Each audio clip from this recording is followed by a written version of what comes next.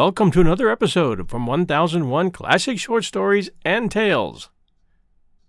And now, The Adventure of the Bruce Partington Plans, another Sherlock Holmes adventure by Sir Arthur Conan Doyle. In the third week of November, in the year 1895, a dense yellow fog settled down upon London. From the Monday to the Thursday, I doubt whether it was ever possible from our windows in Baker Street to see the loom of the opposite houses. The first day Holmes had spent in cross-indexing his huge book of references. The second and third had been patiently occupied upon a subject which he had recently made his hobby, the music of the Middle Ages. But when, for the fourth time, after pushing back our chairs from breakfast, we saw the greasy, heavy brown swirl still drifting past us and condensing in oily drops upon the window panes, my comrade's impatient and active nature could endure this drab existence no longer. He paced restlessly about our sitting room in a fever of suppressed energy, biting his nails, tapping the furniture, and chafing against inaction. "Nothing of interest in the paper, Watson?" he said. I was aware that by anything of interest, Holmes meant anything of criminal interest. There was the news of a revolution, of a possible war, and of an impending change of government, but these did not come within the horizon of my companion. I could see nothing recorded in the shape of crime which was not commonplace and futile. Holmes groaned and resumed his restless meanderings. "The London criminal is certainly a dull fellow," said he, in the querulous voice of the sportsman whose game has failed him. "Look out this window, Watson. See how the figures loom up, are dimly seen, and then blend once more into the cloud bank. The thief or the murderer could roam London on such a day as the tiger does the jungle, unseen until he pounces, and then evident only to his victim." "There have," said I, "been numerous petty thefts." Holmes snorted his contempt.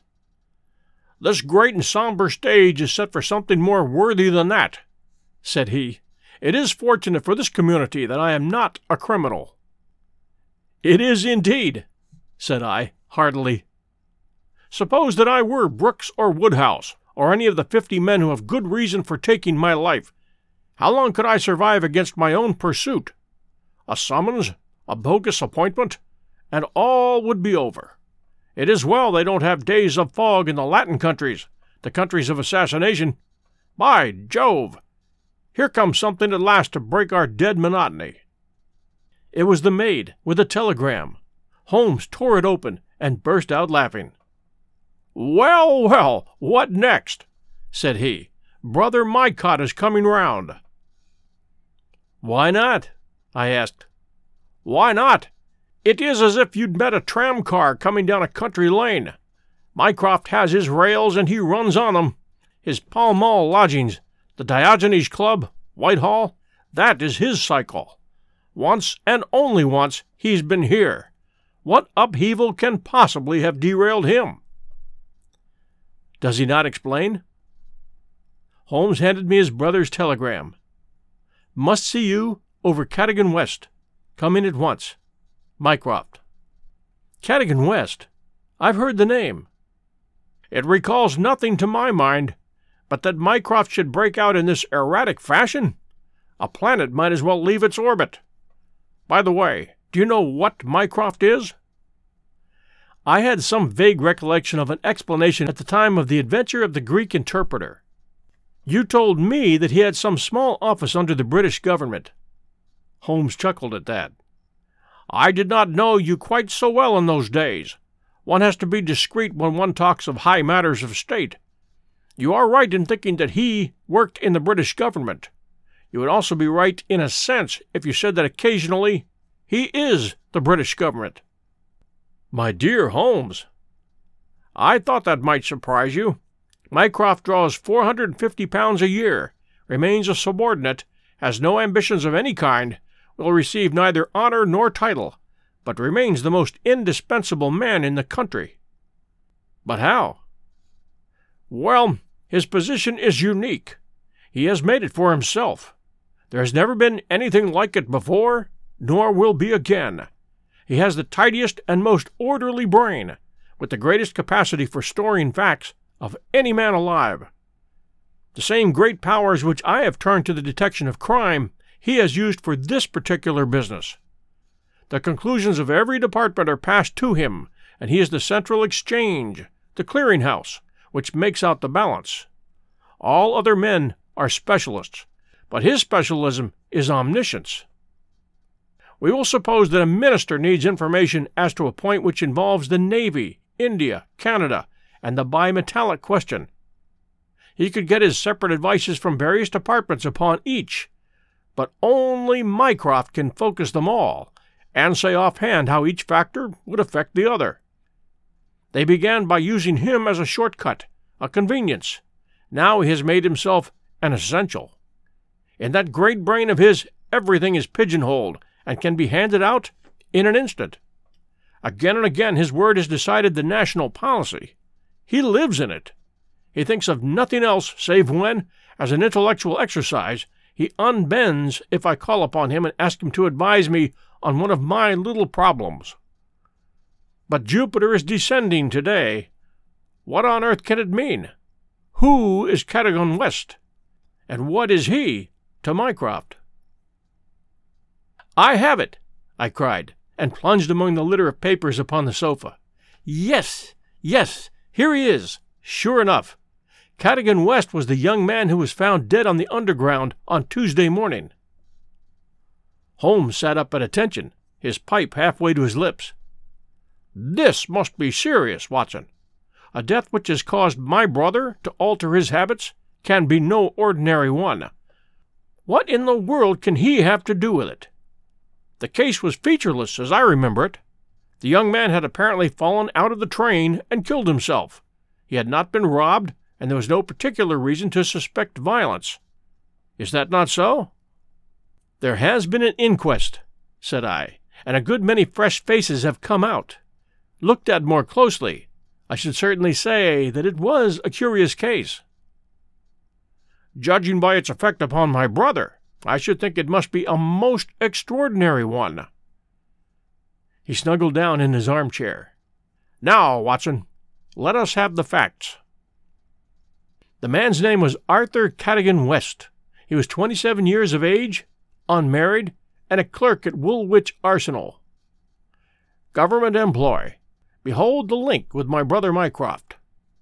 He left Woolwich suddenly on Monday night. Was last seen by his fiancée. It says here, she was Miss Violet Westbury, whom he left abruptly in the fog about 7:30 that evening. There was no quarrel between them, and she can give no motive for his action. The next thing heard of him was when his dead body was discovered by a plate-layer named Mason, just outside Aldgate Station on the Underground system in London. When? The body was found at 6 on Tuesday morning. It was lying wide of the metals upon the left hand of the track, as one goes eastward, at a point close to the station, where the line emerges from the tunnel in which it runs. The head was badly crushed, an injury which might well have been caused by a fall from the train. The body could only have come on the line in that way. Had it been carried down from any neighboring street, it must have passed the station barriers, where a collector is always standing. This point seems absolutely certain. Very good. The case is definite enough.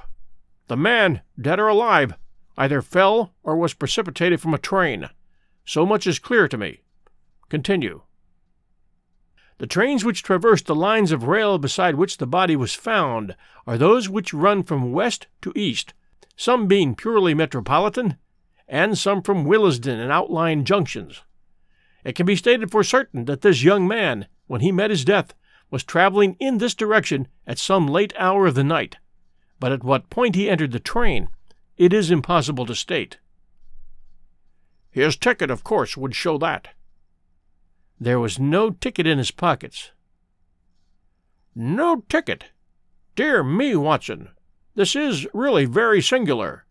According to my experience, it is not possible to reach the platform of a metropolitan train without exhibiting one's ticket. Presumably, then, the young man had one. Was it taken from him in order to conceal the station from which he came? That's possible. Or did he drop it in the carriage? That's also possible. But the point is of curious interest. I understand that there was no sign of robbery?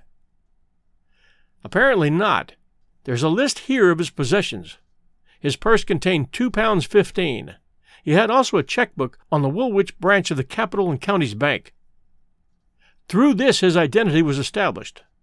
There were also 2 dress circle tickets for the Woolwich Theatre, dated for that very evening. Also a small packet of technical papers. Holmes gave an exclamation of satisfaction. "There we have it at last, Watson. British Government, Woolwich, Arsenal, technical papers. And Brother Mycroft, that chain is complete. But here he comes, if I am not mistaken, to speak for himself." A moment later, the tall and portly form of Mycroft Holmes was ushered into the room. Heavily built and massive, there was a suggestion of uncouth physical inertia in the figure. But above this unwieldy frame there was perched a head so masterful in its brow, so alert in its steel-gray, deep-set eyes, so firm in its lips, and so subtle in its play of expression, that after the first glance one forgot the gross body and remembered only the dominant mind. At his heels came our old friend Lestrade of Scotland Yard, thin and austere. The gravity of both their faces foretold some weighty quest. The detective shook hands without a word. Mycroft Holmes struggled out of his overcoat and subsided into an armchair.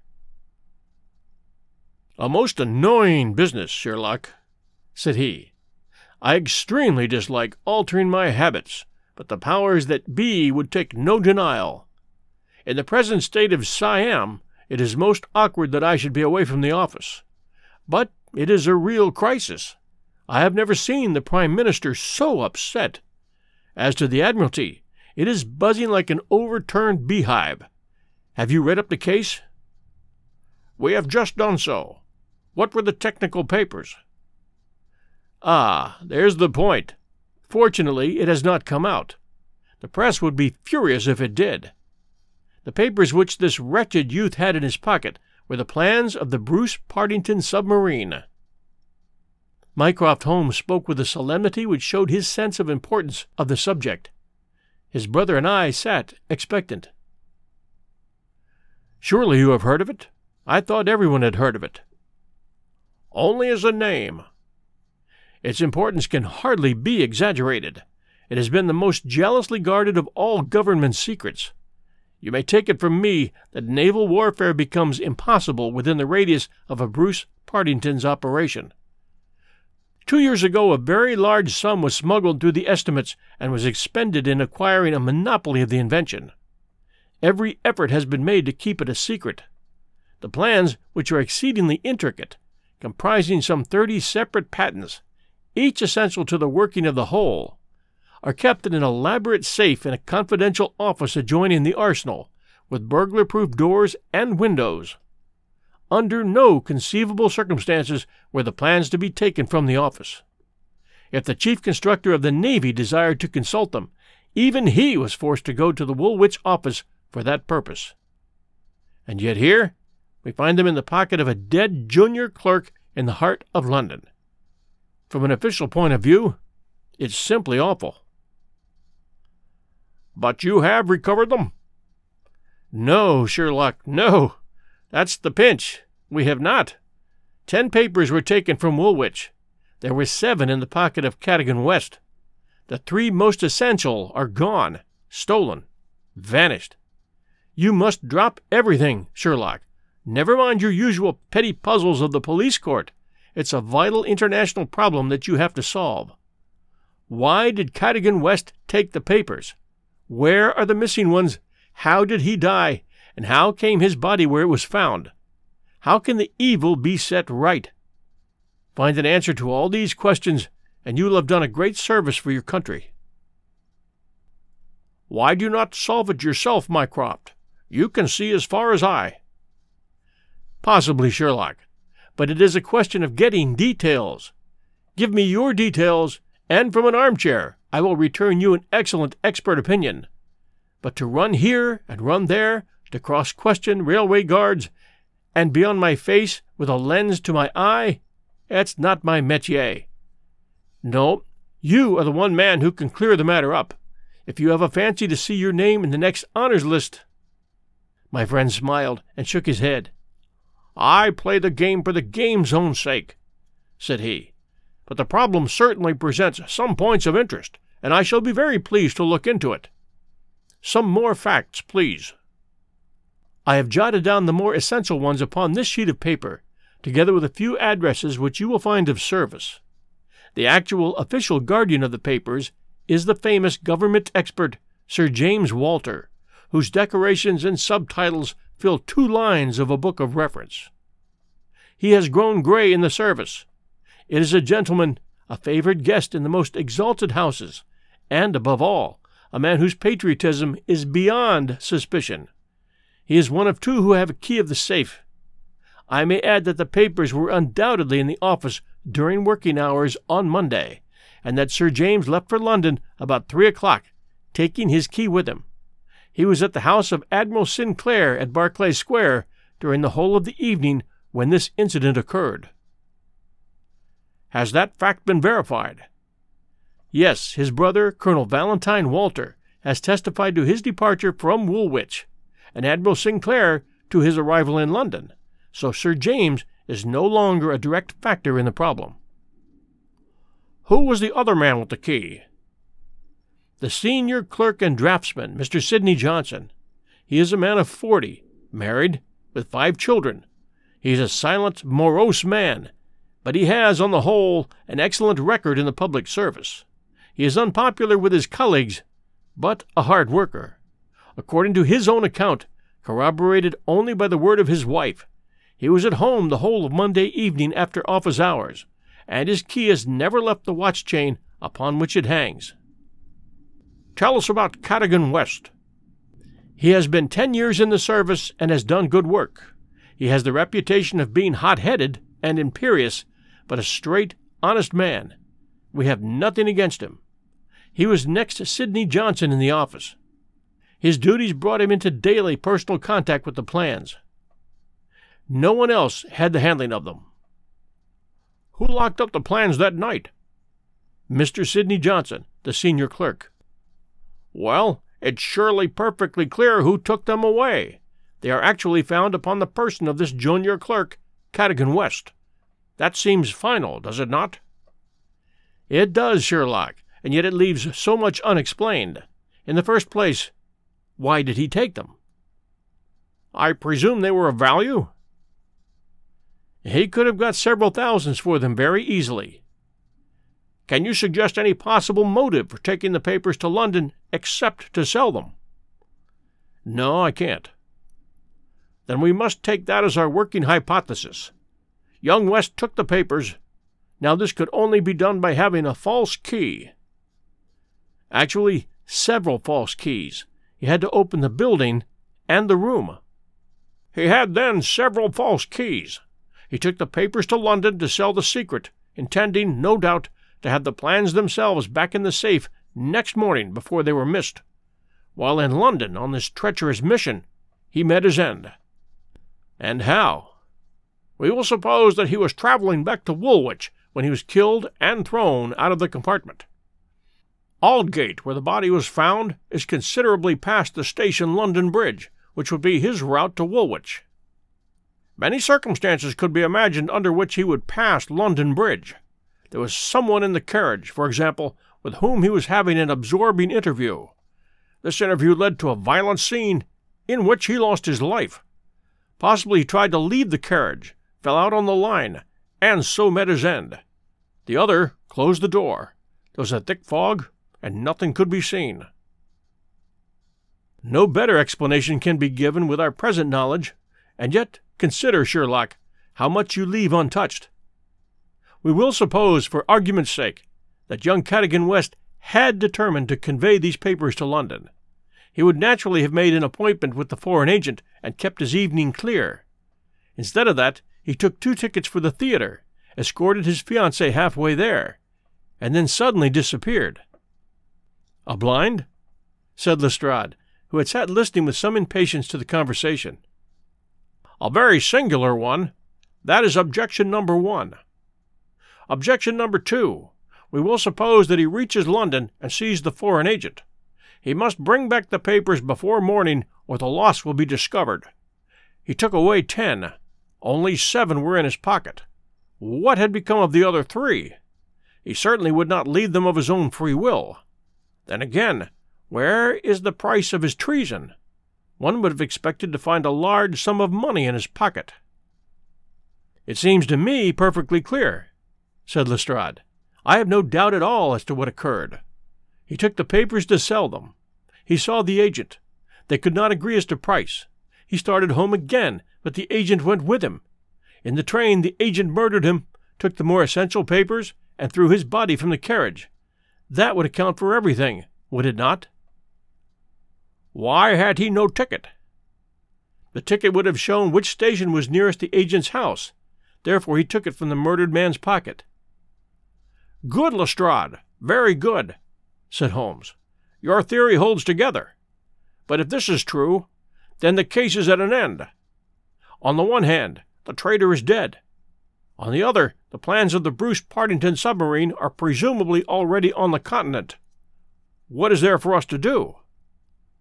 "To act, Sherlock, to act!" cried Mycroft, springing to his feet. "All my instincts are against this explanation. Use your powers. Go to the scene of the crime. See the people concerned. Leave no stone unturned. In all your career you had never had so great a chance of serving your country." "Well, well," said Holmes, shrugging his shoulders. "Come, Watson. And you, Lestrade, could you favor us with your company for an hour or 2? We will begin our investigation by a visit to Aldgate Station.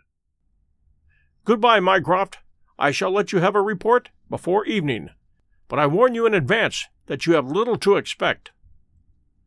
An hour later, Holmes, Lestrade, and I stood upon the Underground Railroad at the point where it emerges from the tunnel immediately before Aldgate Station. A courteous, red-faced old gentleman represented the railway company. "This is where the young man's body lay," said he, indicating a spot about 3 feet from the metals. "It could not have fallen from above, for these, as you see, are all blank walls. Therefore it could only have come from a train, and that train, so far as we can trace it, must have passed about midnight on Monday." "Have the carriages been examined for any sign of violence?" "There are no such signs, and no ticket has been found." "No record of a door being found open?" "None. We have had some fresh evidence this morning," said Lestrade. "A passenger who passed Aldgate in an ordinary metropolitan train about 11:40 on Monday night declares that he heard a heavy thud, as of a body striking the line, just before the train reached the station. There was dense fog, however, and nothing could be seen. He made no report of it at the time. Why, whatever is the matter with Mr. Holmes?" My friend was standing with an expression of strained intensity upon his face, staring at the railway metals where they curved out of the tunnel. Aldgate is a junction, and there was a network of points. On these his eager, questioning eyes were fixed, and I saw in his keen, alert face that tightening of the lips, that quiver of the nostrils, and concentration of the heavy, tufted brows, which I knew so well. "Points," he muttered. "The points." "What of it? What do you mean?" "I suppose there are no greater number of points on a system such as this?" "No, they are very few." "And a curve, too. Points and a curve. By Jove! If it were only so." "What is it, Mr. Holmes? Have you a clue?" "An idea, an indication, no more. But the case certainly grows in interest. Unique. Perfectly unique. And yet, why not? I do not see any indications of bleeding on the line." "There were hardly any." "But I understand there was a considerable wound." "The bone was crushed, but there was no great external injury." "And yet one would have expected some bleeding. Would it be possible for me to inspect the train which contained the passenger who heard the thud of a fall in the fog?" "I fear not, Mr. Holmes. The train has been broken up before now, and the carriages redistributed. "I can assure you, Mr. Holmes," said Lestrade, "that every carriage has been carefully examined. I saw to it myself. It was one of my friend's most obvious weaknesses that he was impatient with less alert intelligences than his own." "Very likely," said he, turning away. "As it happens, it was not the carriages which I desired to examine. Watson, we have done all we can here. We need not trouble you any further, Mr. Lestrade. I think our investigations must now carry us to Woolwich." At London Bridge, Holmes wrote a telegram to his brother, which he handed to me before dispatching it. It ran thus: "See some light in the darkness, but it may possibly flicker out. Meanwhile, please send by messenger, to await return at Baker Street, a complete list of all foreign spies or international agents known to be in England, with full address. Sherlock." "That should be helpful, Watson," he remarked as we took our seats in the Woolwich train. "We certainly owe Brother Mycroft a debt for having introduced us to what promises to be a really very remarkable case." His eager face still wore that expression of intense and high-strung energy, which showed me that some novel and suggestive circumstance had opened up a stimulating line of thought. See the foxhound with hanging ears and drooping tail as it lolls about the kennels, and compare it with the same hound as, with gleaming eyes and straining muscles, it runs upon a breast-high scent. Such was the change in Holmes since the morning. He was a different man from the limp and lounging figure in the mouse-colored dressing-gown who had prowled so restlessly, only a few hours before, round the fog-girt room. "There is material here. There is scope," said he. "I am dull indeed not to have understood its possibilities." "Even now they are dark to me." "The end is dark to me also, but I have hold of one idea which may lead us far. The man met his death elsewhere, and his body was on the roof of a carriage." "On the roof?" "Remarkable, is it not? But consider the facts. Is it a coincidence that it is found at the very point where the train pitches and sways as it comes round on the points? Is not that the place where an object upon the roof might be expected to fall off? The points would affect no object inside the train.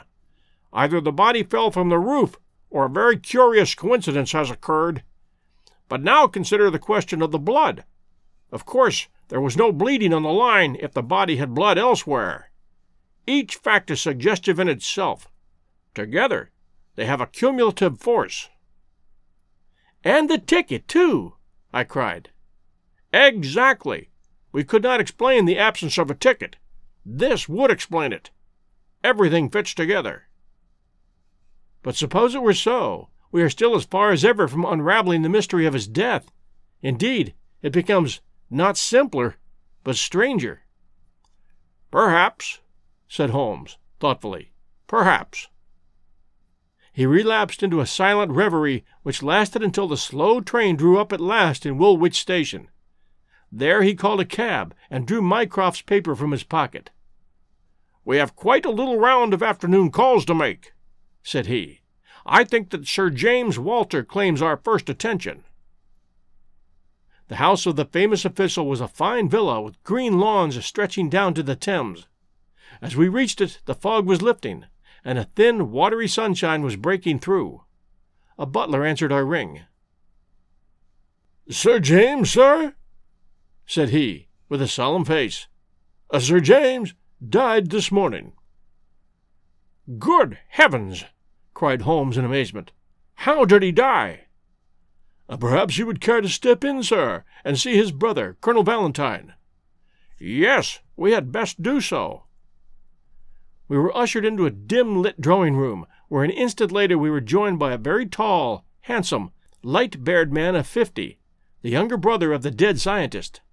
His wild eyes, stained cheeks, and unkempt hair all spoke of the sudden blow which had fallen upon the household. He was hardly articulate as he spoke of it. "It was this horrible scandal," said he. "My brother, Sir James, was a man of very sensitive honor, and he could not survive such an affair. It broke his heart. He was always so proud of the efficiency of his department, and this was a crushing blow. We had hoped that he might have given us some indications which would have helped us clear the matter up. I assure you that it was all a mystery to him as it is to you, and to all of us. He had already put all his knowledge at the disposal of the police. Naturally, he had no doubt that Cadogan West was guilty, but all the rest was inconceivable. You cannot throw any new light upon the affair? I know nothing myself save what I have read or heard. I have no desire to be discourteous, but you can understand, Mr. Holmes, that we are much disturbed at present, and I must ask you to hasten this interview to an end.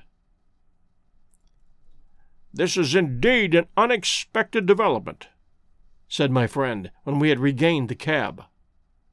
I wonder if the death was natural, or whether the poor old fellow killed himself. If the latter, may it be taken as some sign of self-reproach for duty neglected? We must leave that question to the future. Now we shall turn to the Cadogan Wests. A small but well-kept house on the outskirts of town sheltered the bereaved mother. The old lady was too dazed with grief to be of any use to us, but at her side was a white-faced young lady who introduced herself as Miss Violet Westbury, the fiancée of the dead man, and the last to see him upon that fatal night. "I cannot explain it, Mr. Holmes," she said.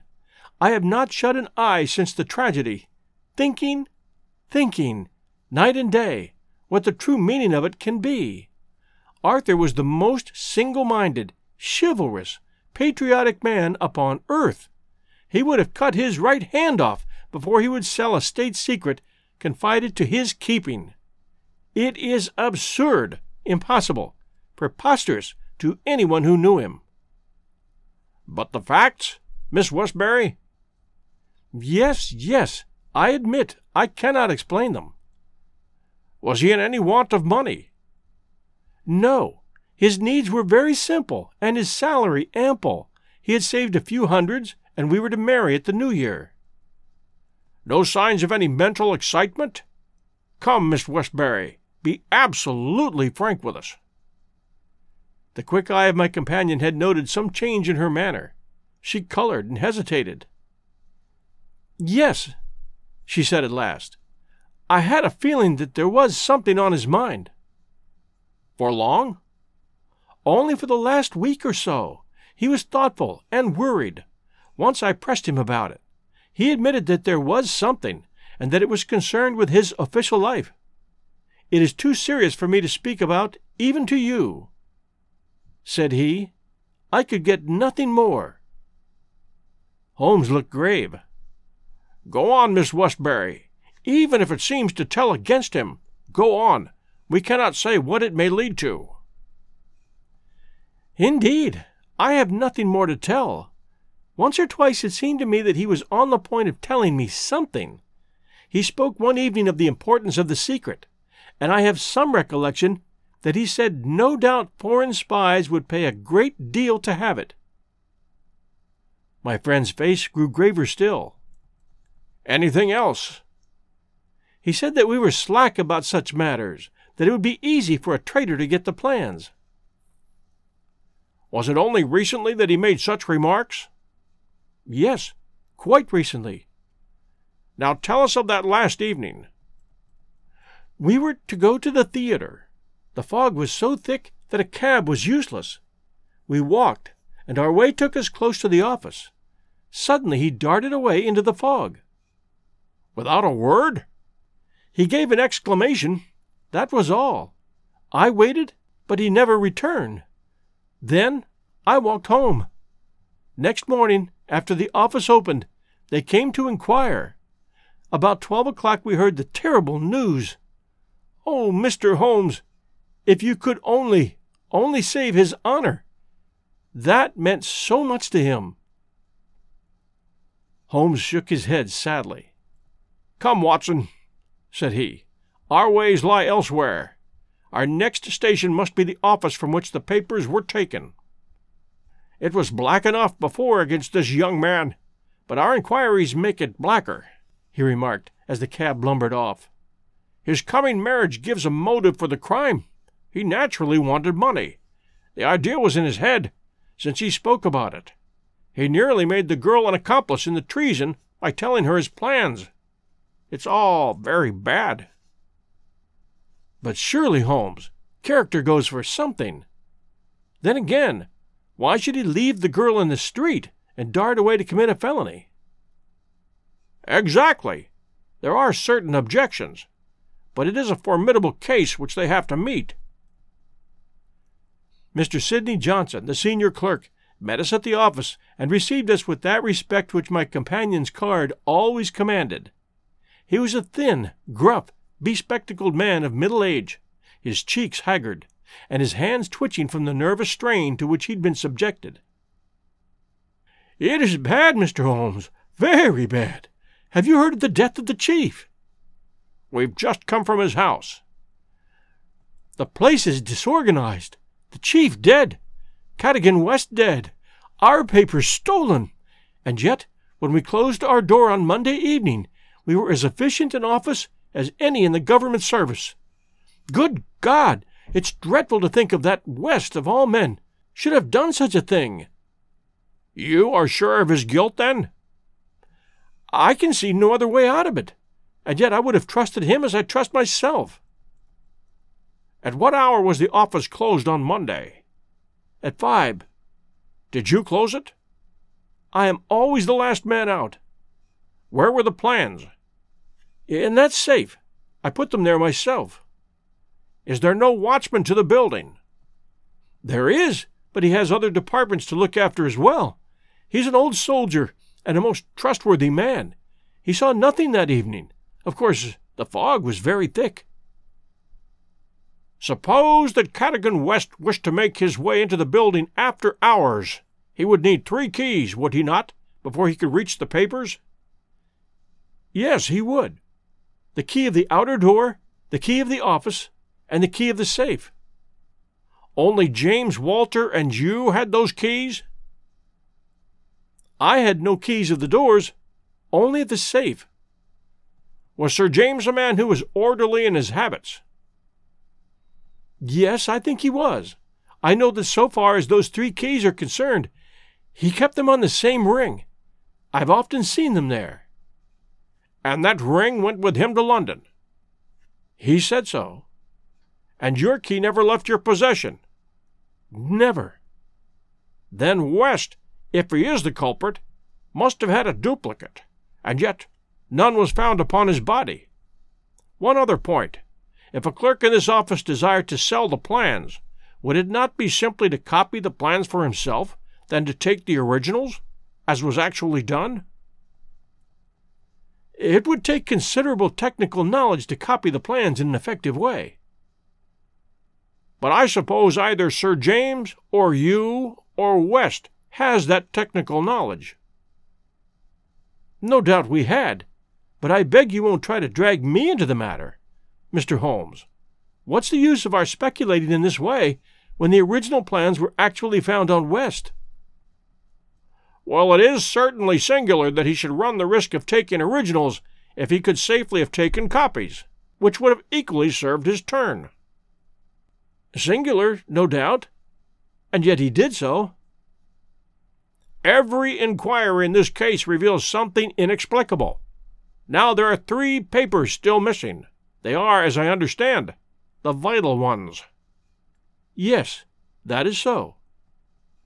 "Do you mean to say that anyone holding these 3 papers, and without the 7 others, could construct a Bruce Partington submarine?" "I reported that effect to the Admiralty, but today I've been over the drawings again. I'm not so sure of it. The double valves with the automatic self-adjusting slots are drawn in on one of the papers which have been returned. Until the foreigners had invented that for themselves, they couldn't make that boat. Of course, they might soon get over the difficulty." "But the 3 missing drawings are the most important?"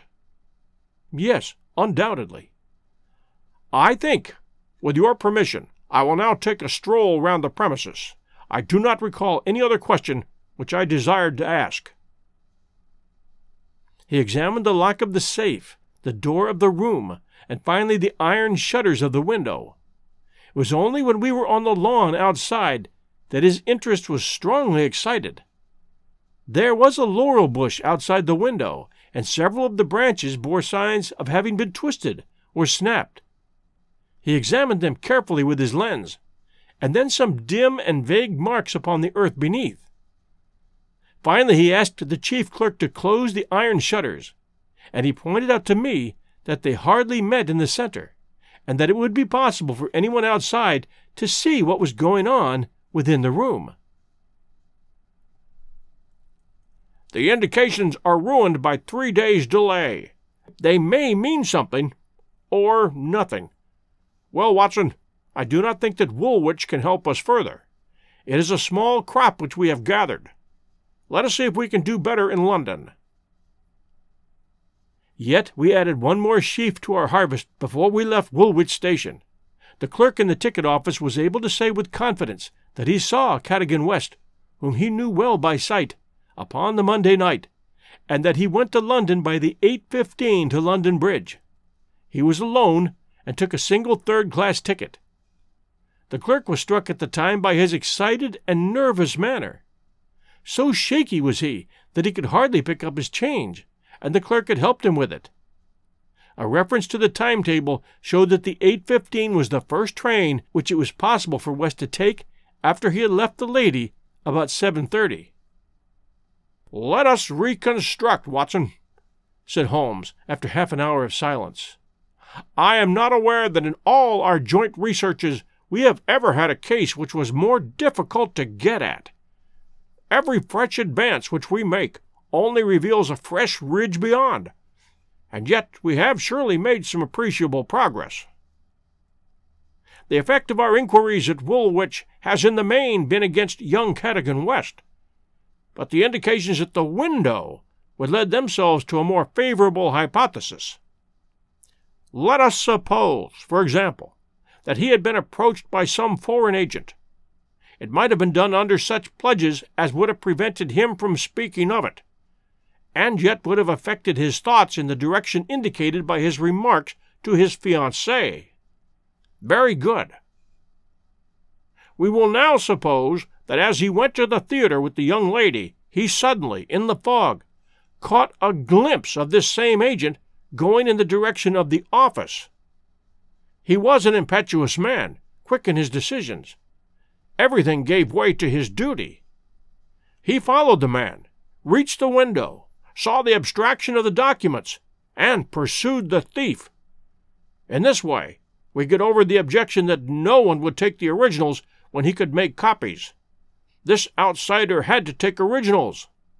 So far, this holds together. What is the next step? Then we come into the difficulties. One would imagine that under such circumstances, the first act of young Cadogan West would be to seize the villain and raise the alarm. Why did he not do so? Could it have been an official superior who took the papers? That would explain West's conduct. Or could the chief have given West the slip in the fog, and West started at once to London to head him off from his own rooms, presuming that he knew where those rooms were? The call must have been very pressing, since he left his girl standing in the fog and made no effort to communicate with her. Our scent runs cold here, and there's a vast gap between either hypothesis and the laying of West's body, with 7 papers in his pocket, on the roof of a metropolitan train. My instinct now is to work from the other end. If Mycroft has given us a list of addresses, we may be able to pick our man and follow 2 tracks instead of 1. Surely enough, a note awaited us at Baker Street. A government messenger had brought it post-haste. Holmes glanced at it and threw it over to me. It read, "There are numerous small fry, but few who would handle so big an affair. The only men worth considering are Adolphe Meyer, of 13 Great George Street, Westminster; Louis La Rothière, of Campden Mansions, Notting Hill; and Hugo Oberstein, 13 Caulfield Gardens, Kensington. The latter was known to be in town on Monday, and is now reported as having left. Glad to hear you have seen some light. The Cabinet awaits your final report with the utmost anxiety. Urgent representations have arrived from the very highest quarter. The whole force of the state is at your back if you should need it. Signed, Mycroft. I'm afraid, said Holmes, smiling, that all the Queen's horses and all the Queen's men cannot avail in this matter. He had spread out his big map of London and leaned eagerly over it. Well, well, said he presently, with an exclamation of satisfaction. Things are turning a little in our direction at last. Why, Watson, I do honestly believe that we are going to pull it off after all. He slapped me on the shoulder with a sudden burst of hilarity. I am going out now. It is only a reconnaissance. I will do nothing serious without my trusted comrade and biographer at my elbow. Do you stay here, and the odds are that you will see me again in an hour or two. If time hangs heavy, get foolscap and a pen, and begin your narrative of how we saved the state. I felt some reflection of his elation in my own mind, for I knew well that he would not depart so far from his usual austerity of demeanor unless there was good cause for exultation.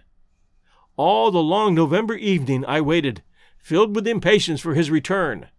At last, shortly after 9 o'clock, there arrived a messenger with a note. Am dining at Goldini's restaurant, Gloucester Road, Kensington. Please come at once and join me there. Bring with you a jemmy, a dark lantern, a chisel, and a revolver. Signed, Sherlock Holmes.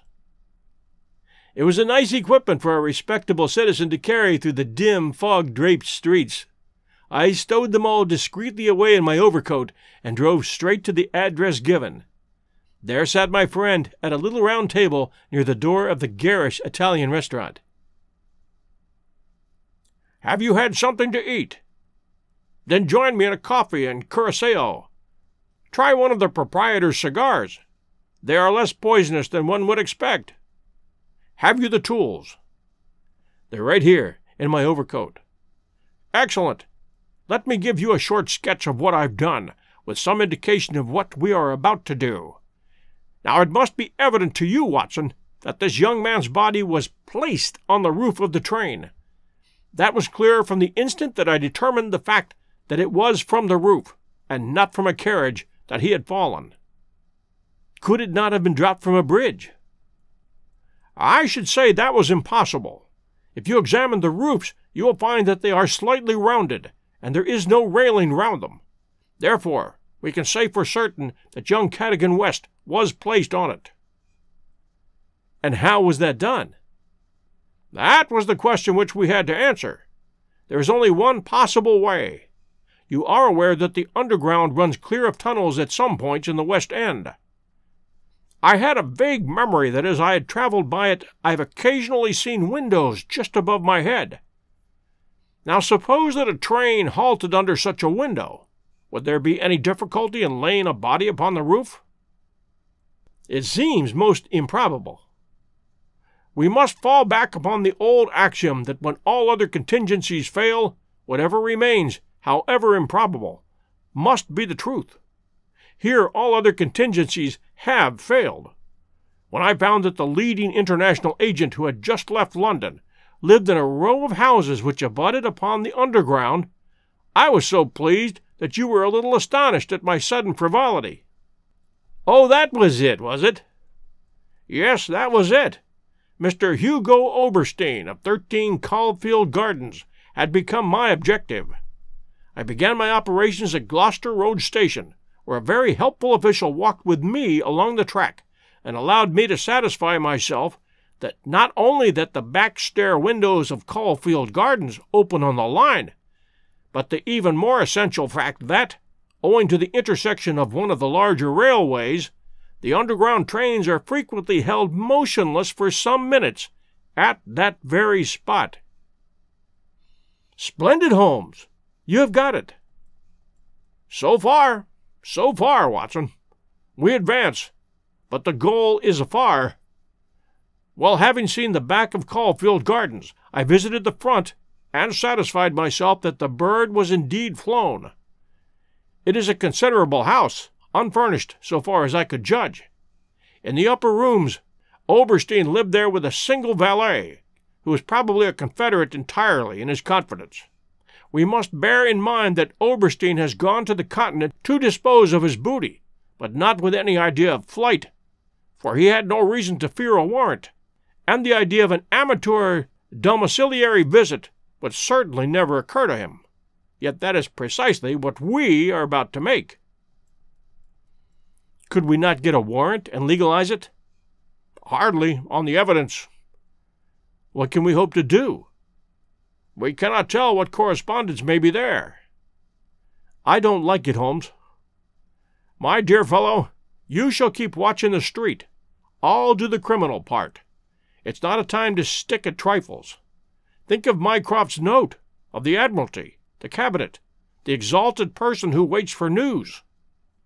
We are bound to go. My answer was to rise from the table. You are right, Holmes. We are bound to go. He sprang up and shook me by the hand. I knew you would not shrink at the last, said he, and for a moment I saw something in his eyes which was nearer to tenderness than I had ever seen. The next instant he was his masterful, practical self once more. It is nearly half a mile, but there is no hurry. Let us walk, said he. Don't drop the instruments, I beg. Your arrest as a suspicious character would be a most unfortunate complication. Caulfield Gardens was one of those lines of flat-paced, pillared, and porticoed houses which are so prominent, a product of the Middle Victorian epoch in the West End of London. Next door there appeared to be a children's party, for the merry buzz of young voices and the clatter of a piano resounded through the night. The fog still hung about and screened us with its friendly shade. Holmes had lit his lantern and flashed it upon the massive door. "This is a serious proposition," said he. "It is certainly bolted as well as locked. We would do better in the area. There's an excellent archway down yonder in case a too zealous policeman should intrude. Give me a hand, Watson, and I'll do the same for you." A minute later, we were both in the area. Hardly had we reached the dark shadows before the step of the policeman was heard in the fog above. As its soft rhythm died away, Holmes set to work upon the lower door. I saw him stoop and strain until with a sharp crash it flew open. We sprang through into the dark passage, closing the area door behind us. Holmes led the way up the curving, uncarpeted stair. His little fan of yellow light shone upon a lone window. "Here we are, Watson. This must be the one." He threw it open, and as he did so, there was a loud, harsh murmur, growing steadily into a loud roar, as a train dashed past us in the darkness. Holmes swept his light along the window-sill. It was thickly coated with soot from the passing engines, but the black surface was blurred and rubbed in places. "You can see where they rested the body. Hello, Watson, what is this? There can be no doubt that it is a blood mark." He was pointing to faint discolorations along the woodwork of the window. "Here it is on the stone of the stair also. The demonstration is complete. Let us stay here until a train stops." We had not long to wait. The very next train roared from the tunnel as before, but slowed in the open, and then, with a creaking of brakes, pulled up immediately beneath us. It was not 4 feet from the window ledge to the roof of the carriages. Holmes softly closed the window. "So far we are justified," said he. "What do you think of it, Watson?" "A masterpiece. You have never risen to a greater height." "I cannot agree with you there. From the moment that I conceived the idea of the body being upon the roof, which surely was not a very abstruse one, all the rest was inevitable. If it were not for the grave interests involved, the affair up to this point would be insignificant. Our difficulties are still before us, but perhaps we may find something here which may help us." We had ascended the kitchen stair and entered the suite of rooms upon the first floor. One was a dining room, severely furnished and containing nothing of interest. A second was a bedroom, which also drew blank. The remaining room appeared more promising, and my companion settled down to a systematic examination.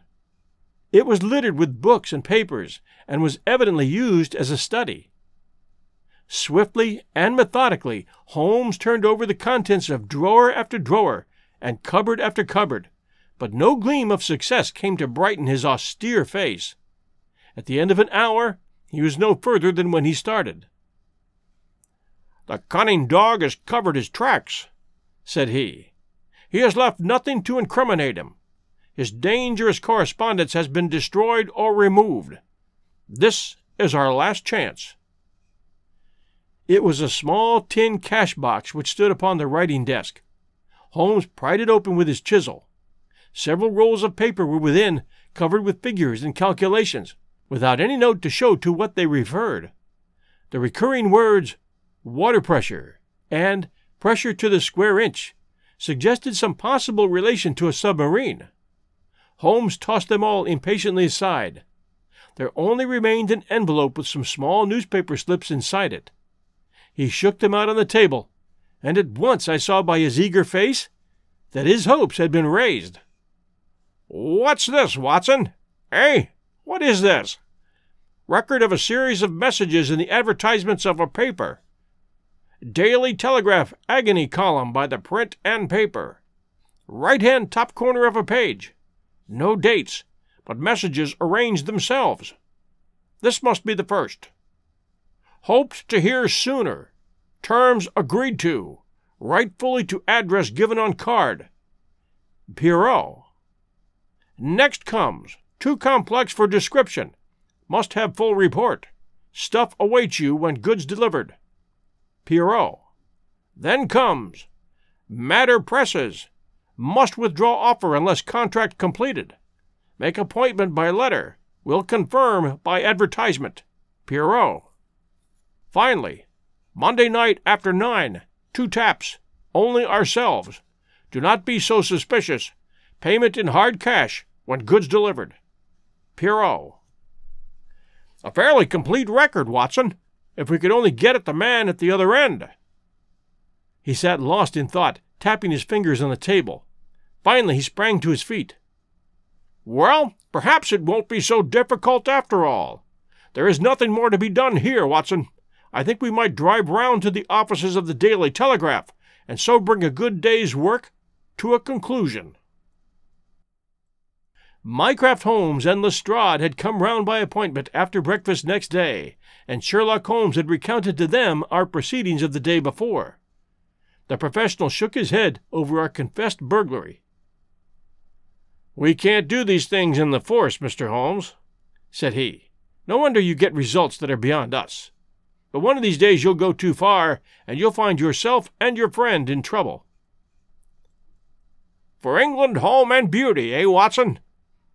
Martyrs on the altar of our country. But what do you think of it, Mycroft?" "Excellent, Sherlock. Admirable. But what use will you make of it?" Holmes picked up the Daily Telegraph which lay upon the table. "Have you seen Pierrot's advertisement today?" "What? Another one?" "Yes. Here it is. Tonight, same hour, same place, 2 taps. Most vitally important. Your own safety at stake. Pierrot." "By George!" cried Lestrade. "If he answers that, we've got him." "That was my idea when I put it in. I think if you could both make it convenient to come with us about 8 o'clock to Caulfield Gardens, we might possibly get a little nearer to a solution." One of the most remarkable characteristics of Sherlock Holmes was his power of throwing his brain out of action and switching all his thoughts onto lighter things whenever he had convinced himself that he could no longer work to advantage. I remember that during a whole of that memorable day he lost himself in a monograph which he'd undertaken upon the polyphonic motets of Lassus. For my own part, I had none of this power of detachment, and the day, in consequence, appeared to be interminable. The great national importance of the issue, the suspense in high quarters, the direct nature of the experiment which we were trying, all combined to work upon my nerve, It was a relief to me when at last, after a light dinner, we set out upon our expedition. Lestrade and Mycroft met us by appointment at the outside of Gloucester Road Station. The area door of Oberstein's house had been left open the night before, and it was necessary for me, as Mycroft Holmes absolutely and indignantly declined the railings, to pass in and open the hall door. By 9 o'clock we were all seated in the study, waiting patiently for our man. An hour passed, and yet another. When 11 struck, the measured beat of the great church clock seemed to sound the dirge of our hopes. Lestrade and Mycroft were fidgeting in their seats and looking twice a minute at their watches. Holmes sat silent and composed, his eyelids half shut, but every sense on the alert. He raised his head with a sudden jerk. "He is coming," said he. There had been a furtive step past the door. Now it returned. We heard a shuffling sound outside, and then 2 sharp taps with the knocker. Holmes rose, motioning us to remain seated. The gas in the hall was a mere point of light. He opened the outer door, and then, as a dark figure slipped past him, he closed and fastened it. "This way," we heard him say, and a moment later, our man stood before us. Holmes had followed him closely, and as the man turned with a cry of surprise and alarm, he caught him by the collar and threw him back into the room. Before our prisoner had recovered his balance, the door was shut, and Holmes standing with his back against it. The man glared round him, staggered, and fell senseless upon the floor. With the shock, his broad-brimmed hat flew from his head, his cravat slipped sewn from his lips, and there were the long light beard and the soft, handsome, delicate features of Colonel Valentine Walter. Holmes gave a whistle of surprise. "You can write me down an ass this time, Watson," said he. This was not the bird that I was looking for." "Who is he?" asked Mycroft eagerly. "The younger brother of the late Sir James Walter, the head of the submarine department." Yes, I see the fall of the cards. He is coming too. I think that you had best leave his examination to me." We had carried the prostrate body to the sofa. Now our prisoner sat up, looked round him with a horror-stricken face, and passed his hand over his forehead, like one who cannot believe his own senses. What is this?" he asked. "I came here to visit Mr. Oberstein." "Everything is known, Colonel Walter," said Holmes. "How an English gentleman could behave in such a manner is beyond my comprehension. But your whole correspondence and relations with Oberstein are within our knowledge. So also are the circumstances connected with the death of young Cadogan West. Let me advise you to gain at least the small credit for repentance and confession, since there are still some details which we can only learn from your lips." The man groaned and sank his face in his hands. We waited, but he was silent. "I can assure you," said Holmes, "that every essential is already known. We know that you were pressed for money, that you took an impress of the keys which your brother held, and that you entered into a correspondence with Oberstein, who answered your letters through the advertisement columns of the Daily Telegraph. We are aware that you went down to the office in the fog on Monday night, but that you were seen and followed by young Cadogan West, who had probably some previous reason to suspect you. He saw your theft, but could not give the alarm, as it was just possible that you were taking the papers to your brother in London. Leaving all his private concerns, like the good citizen that he was, he followed you closely in the fog and kept at your heels until you reached this very house.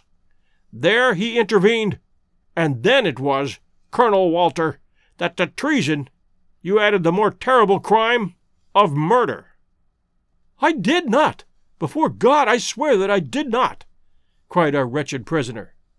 "Tell us, then, how Cadogan West met his end before you laid him upon the roof of a railway carriage." "I will. I swear to you that I will. I did the rest. I confess it. It was just as you say. A stock exchange debt had to be paid. I needed the money badly. Oberstein offered me 5,000, It was to save myself from ruin. But as to murder, I'm as innocent as you." "Well, what happened then?" "He had his suspicions before, and he followed me as you describe. I never knew it until I was at the very door. It was thick fog, and one could not see 3 yards. I had given 2 taps, and Oberstein had come to the door. The young man rushed up and demanded to know what we were about to do with the papers. Oberstein had a short life-preserver. He always carried it with him. As West forced his way after us into the house, Oberstein struck him on the head, and the blow was a fatal one. He was dead within 5 minutes. There he lay in the hall, and we were at our wits' end what to do. Then Oberstein had this idea about the trains which halted under his back window. But first he examined the papers which I had brought. He said that 3 of them were essential, and that he must keep them. 'You cannot keep them,' said I. 'There will be a dreadful row at Woolwich if they're not returned.' 'I must keep them,' said he, 'for they are so technical that it is impossible in the time to make copies.' 'Then they all must go back together tonight,' said I. He thought for a little, and then he cried out that he had it. 'Three I will keep,' said he. 'The others we will stuff into the pocket of this young man. When he is found, the whole business will assuredly be put to his account.' I could see no other way out of it, so we did as he suggested. We waited half an hour at the window before a train stopped. It was so thick that nothing could be seen, and we had no difficulty in lowering West's body onto the train. That was the end of the matter, so far as I was concerned." "And your brother?" "He said nothing, but he had caught me once with his keys, and I think that he suspected. I read in his eyes that he suspected. As you know, he never held up his head again." There was silence in the room. It was broken by Mycroft Holmes. "Can you not make reparation? It would ease your conscience, and possibly your punishment." "What reparation can I make?" "Where's Oberstein with the papers?" "I do not know." "Did he give you no address?" "He said that letters to the Hotel du Louvre, Paris, would eventually reach him." "Then reparation is still within your power," said Sherlock Holmes. "I will do anything I can. I owe this fellow no particular goodwill. He has been my ruin and my downfall." "Here are paper and pen. Sit at this desk and write to my dictation. Direct the envelope to the address given." "That is right. Now the letter." "Dear Sir, with regard to our transaction, you will no doubt have observed by now that one essential detail is missing. I have a tracing which will make it complete. This has involved me in extra trouble, however, and I must ask you for a further advance of £500. I will not trust it to the post, nor will I take anything but gold or notes. I would come to you abroad, but it would excite remark if I left the country at present. Therefore, I shall expect to meet you in the smoking room of the Charing Cross Hotel at noon on Saturday.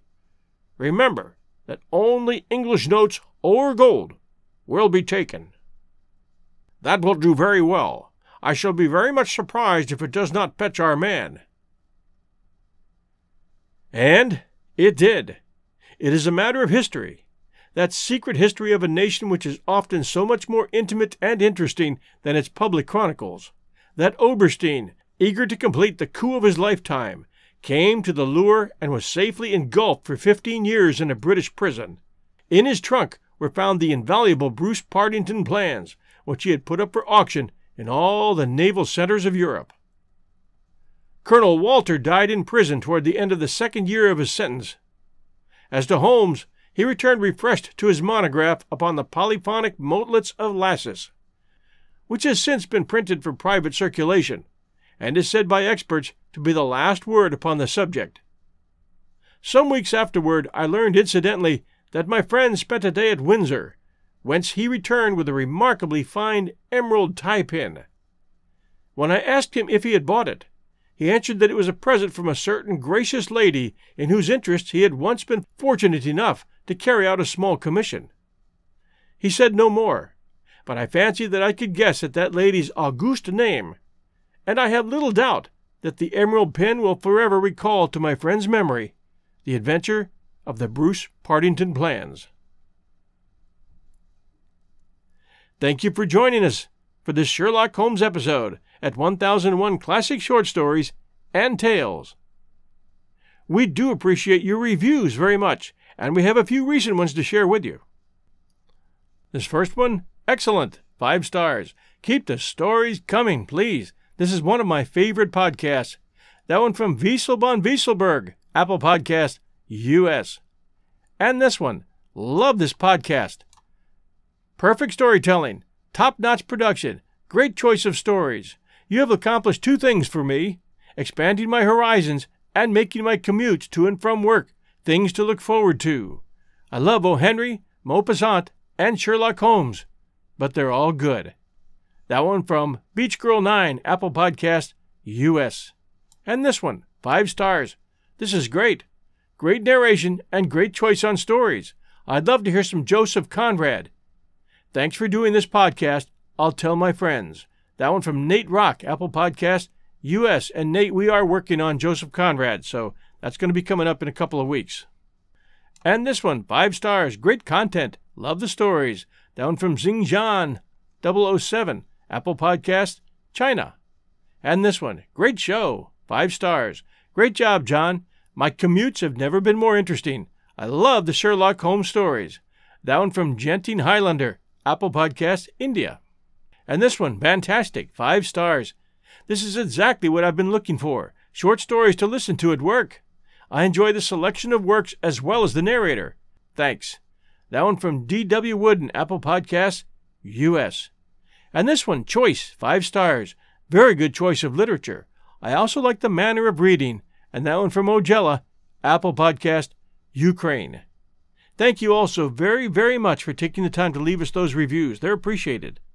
Also, please think of us over at Patreon, as we do need supporters at this show, and we appreciate them very much. If you would like to get a little more from our show and help to support us as we go forward, please visit patreon.com/1001 Stories Network. The link is in the show notes for you. Our supporters at Patreon are helping us to pay expenses for this podcast. I'm an independent, and I do this absolutely full-time now. I love what I do. We're in a very competitive genre here in podcasting. We're doing very well, and we would like to stay around a long time. So your help is greatly appreciated. Independent shows like ours really do need and appreciate your help, whether it's $1 a month, or $3 a month, or $5 a month, or more. Your help is greatly needed and greatly appreciated. So please do take a moment, visit us over at our Patreon page, and take time to make a pledge. Thank you so much for being great fans and listeners, and we'll be back next week at 8 p.m. Sunday night. This is your host and storyteller, John Hagedorn, and this is our story.